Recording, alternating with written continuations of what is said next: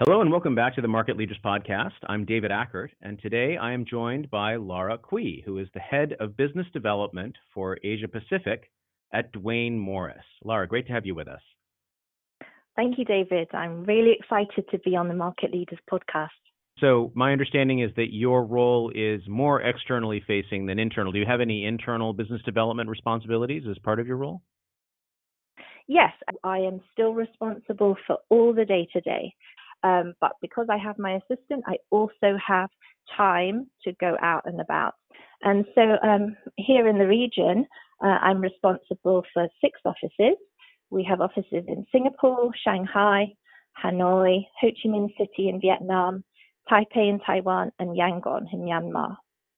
And for me, the main thing has been the learning side. So I am always looking for opportunities to go and learn about new things. And so I attend lots and lots of seminars and networking events, and I learn about new areas of law. So for example, I recently started to really get into the area of Fintech and cryptocurrencies and blockchain. This is an area that not many people know about yet. So there were so many learning opportunities. And as I attended these events, I got to know more and more people, and I was able to establish collaborations with others. And we have now established ourselves in Singapore as quite significant in that particular sphere, as the lawyers, the corporate lawyers who really know about this new area and how blockchain works and how it can be implemented. So it's very exciting to be at the forefront of that. And also, I always think, well, if I attend these events and I say, well, I'm the business development person for this firm, and I know about this and this and this, and if I can talk knowledgeably about these various subject matters, then they will think, wow, if she knows all of this, then, what do the lawyers know? It would give the impression that this is a firm that is specializing in a certain area. So that's kind of my intention. So yes, to your question, I definitely do a lot of all of the internal stuff, but I also do the external stuff because I love to go out. I love to meet new people, always thinking about new contacts and things. How have you found that an external facing business development role improves the law firm model at Duane Morris? When you have a partnership with a very large number of people who have billing and origination targets. So, for example, if they're a corporate lawyer and they do M&A, they will meet someone and they will say, "Oh, are you looking at buying any other companies here in Asia, or something to that degree?" And then they'll talk about what they do.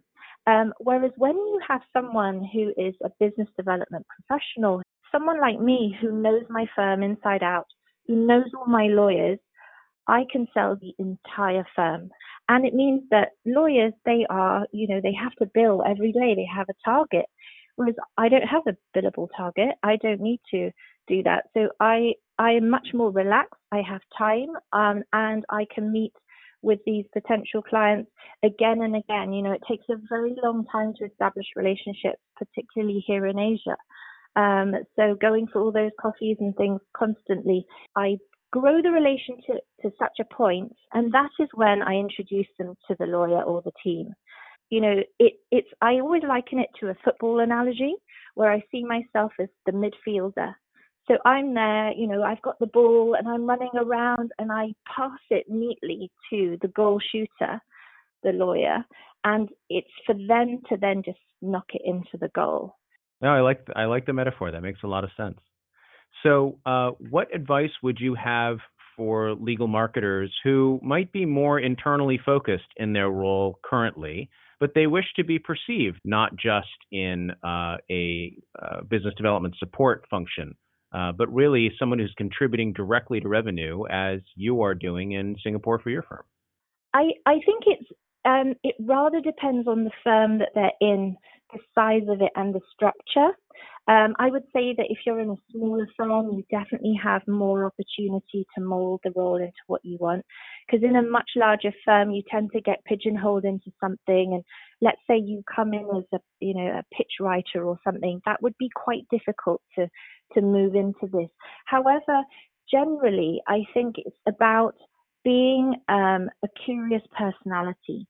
So demonstrating to your team that you are always learning, that you are interested in meeting new people, you're good with relationships.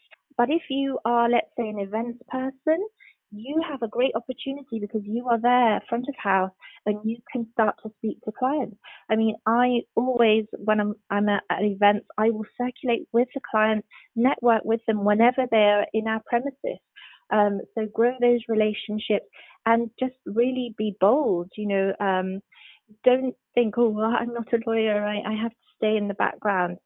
Like, no, you are a professional in a law firm and you know about the law, and you can sell all of your lawyers at any time. So I would emphasize really getting to know all the practice areas that your firm specializes in, really knowing each of the lawyers and their personalities, because a lot of it is about trying to match the potential client to that lawyer and getting the best possible result in terms of that match. But anytime you can identify something that has either an indirect or a real direct result in revenue, keep a little spreadsheet of that. I personally have this spreadsheet where, let's say I've written a pitch and we've got the work. I will write down the name of the client and what we got. And if I've been out and about and I've brought in a relationship that has resulted in work, again, I make a note of that. So I know how much I can bring in.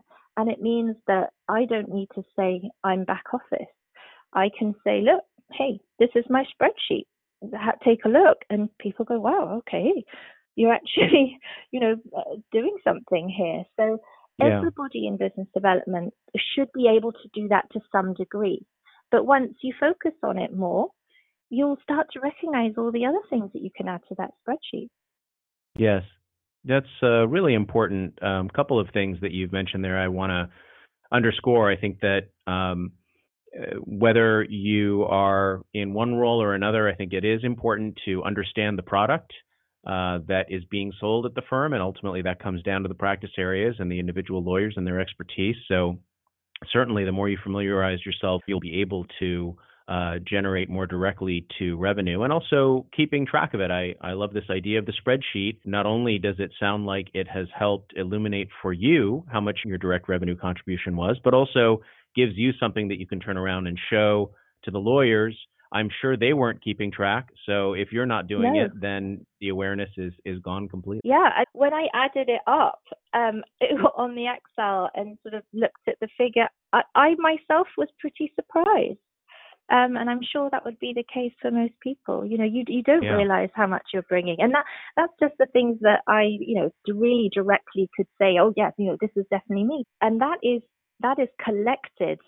That is not billed. This is collected money.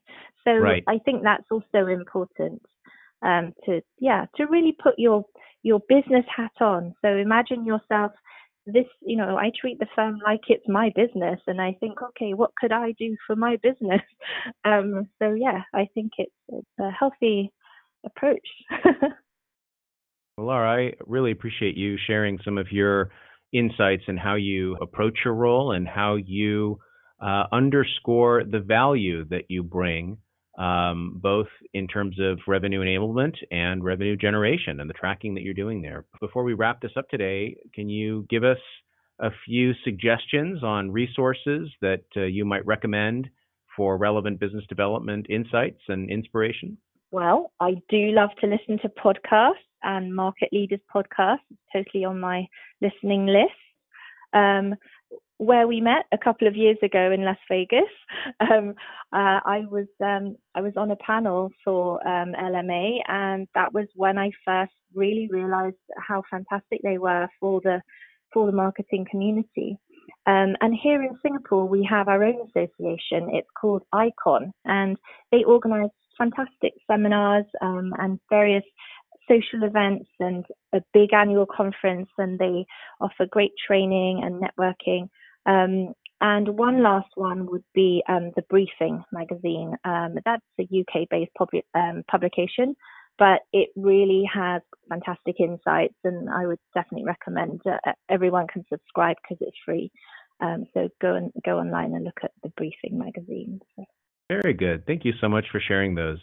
You've been listening to Lara Quie, the head of business development Asia Pacific at Duane Morris. Lara, thanks so much for joining us today. Thank you.